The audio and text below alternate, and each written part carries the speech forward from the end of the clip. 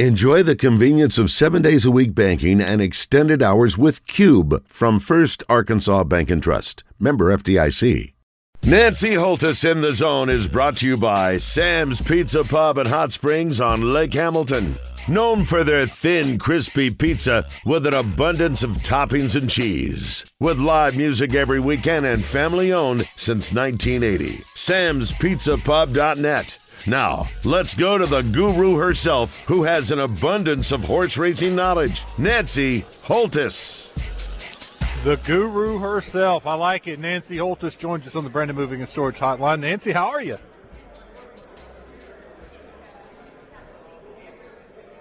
Nancy? Got me? Gotcha. There you go. Okay. I'm doing great. How are you today? Happy Friday. I'm good. I'm down actually in Hot Springs. I am at the Arlington, though, for the Arkansas High School Football Coaches Association big conference clinic, their football clinic. And a lot of these coaches, Nancy, will be heading over to your way here in about an hour or 2 hours. They do their clinic stuff in the morning, and then a bunch of them like to go over to Oaklawn and hang out at the track. So you'll probably see a bunch of high school coaches and college coaches at the track today and tomorrow. Well, I know a lot of coaches are regulars here at Oaklawn. So not just football coaches. We don't discriminate. So we'll be looking forward to having them out here. Well, they're also listening intently because they want to get off to a good start today with some of your picks. Well, I am ready to deliver. Which do you want first, Wes? Do you want most likely or best bet? Let's go with the most likely. Okay. In race number 5, it is for 4 and up, either non-winners of 3 races lifetime or horses that have not won a race since May 8th. $10,000 claim price. They're going to sprint 6 furlongs. A lot of times a good handicapping angle is full field and horses on the also eligible. This is that case. A horse drew in off the also eligible for one of our hottest barns, that being Chris Hartman, with the number 13 Bank. Francisco Arrieta in the irons. This horse comes off an extended layoff from July 3rd. He actually debuted for the Hartman barn, and I love that this horse drew in off the also eligible. He takes a huge drop in class coming off where the barn is 24% firing winners when racing off the extended break. Now, he is a non-winners of 4, which does give this horse an edge over multiple horses in this field. Taking that class drop, 2 of this horse's 4 wins have been right here at Oaklawn, including the maiden allowance score several years back. I like that he gets that outside post position. It's going to give jockey Francisco Arrieta a couple of different options as he can play that break. So that being said, he's 3-1 on the morning line. I think I'm going to get that because the 2-1 morning line is coming from the barn of Ron Moquette. Louis Stella, the house horse, as we like to call him, is coming off a layoff as well. But 13, the number 13 on the outside in race number 5. Will you get in trouble for picking Bank to beat Wabberjod? Absolutely not. I'm paid for my opinion. Okay, I'm just making sure. Don't want the sellers mad at you. Absolutely not. Absolutely not. Giving you the opportunity. Although, last week I wrote this down. Drifter, race 2, long shot. You gave us a winner. Although, we told everybody, and they bet it down to what? It went from 20-1 to 6-1, something like that. Yeah, well, you know what? When I first got in the paddock and the prices first came up after the previous race was official, he opened at 5-2, and I was a little upset. But he did, no pun intended, drift up to 6.5-1. So I got a little more bang for my buck, which was a good thing. So, very happy to give that horse out. I think everybody will take 6-1 on a winner. And you're most likely also won, right? American Band in race 6? Yeah, I had a pretty decent day that day. So hopefully the trend will continue. Once horses get 1 or 2 starts under their belt, they tend to create a little more form, which is definitely makes it easier to handicap, which is makes my job a little bit easier. All right, what about your best bet today? Well, my best bet today, I'm going to go with Dwayne Lucas. He's got an 8-1 shot in a maiden special weight. This is for 3-year-old fillies at 1.16 miles. He's got the number 9, No Guilt. Now, the thing that stands really out to me on the page is that she ran a really good second when adding blinkers last time, going a mile. She is going to stretch back out, but there's a lot of horses that are going 2 turns for the first time today.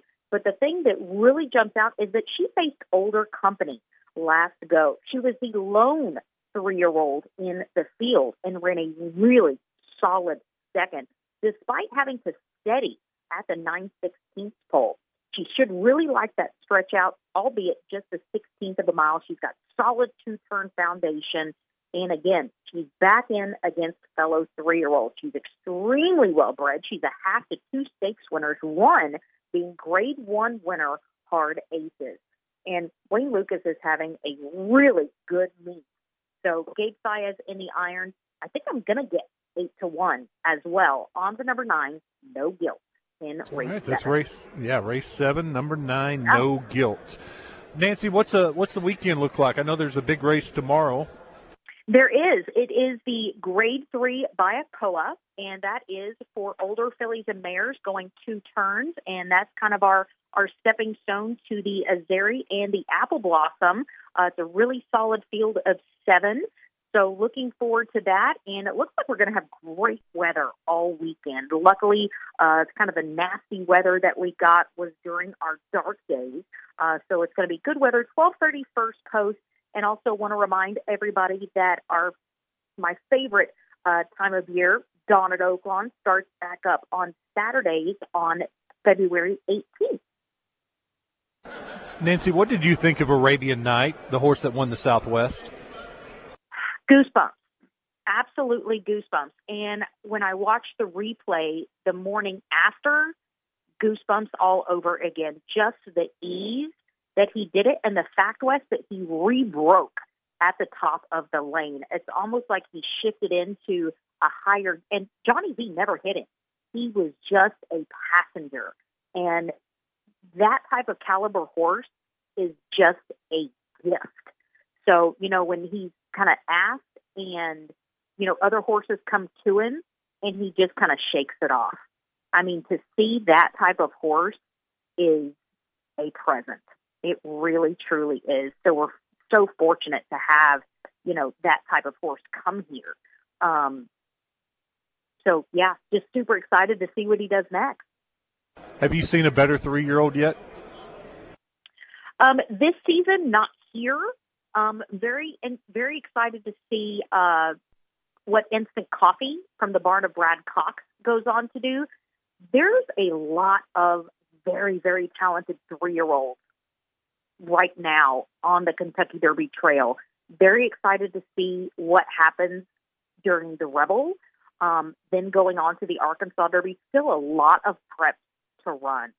And there's a lot of time until the Kentucky Derby. So there's not only the preps to run, but there's also keeping those 3-year-olds sound, keeping them happy, a lot of strategizing to figure out what preps they need to go towards. So it really is like this magical 3-year-old puzzle that you have to put together. So just really excited that Oton gets to be a major, major factor in that big puzzle.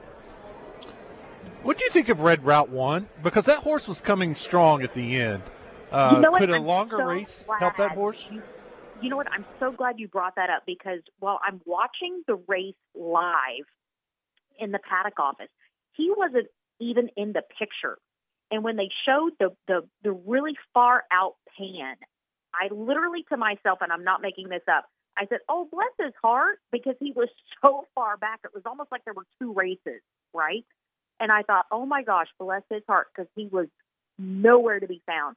The fact that that horse came rolling to get up for second, I was just as impressed with his second as I was Arabian Nights win. And I brought that up on the show the next day, the Vic Stauffer and I do. And I hadn't gone on Twitter, I hadn't gone on social media, but Vic made a comment that everybody was blowing up talking about Red Route 1's performance. I was just as impressed the way that horse closed. And Vic disagreed with me. Well, I respectfully disagreed with Vic. I was gobsmacked at how well that horse ran.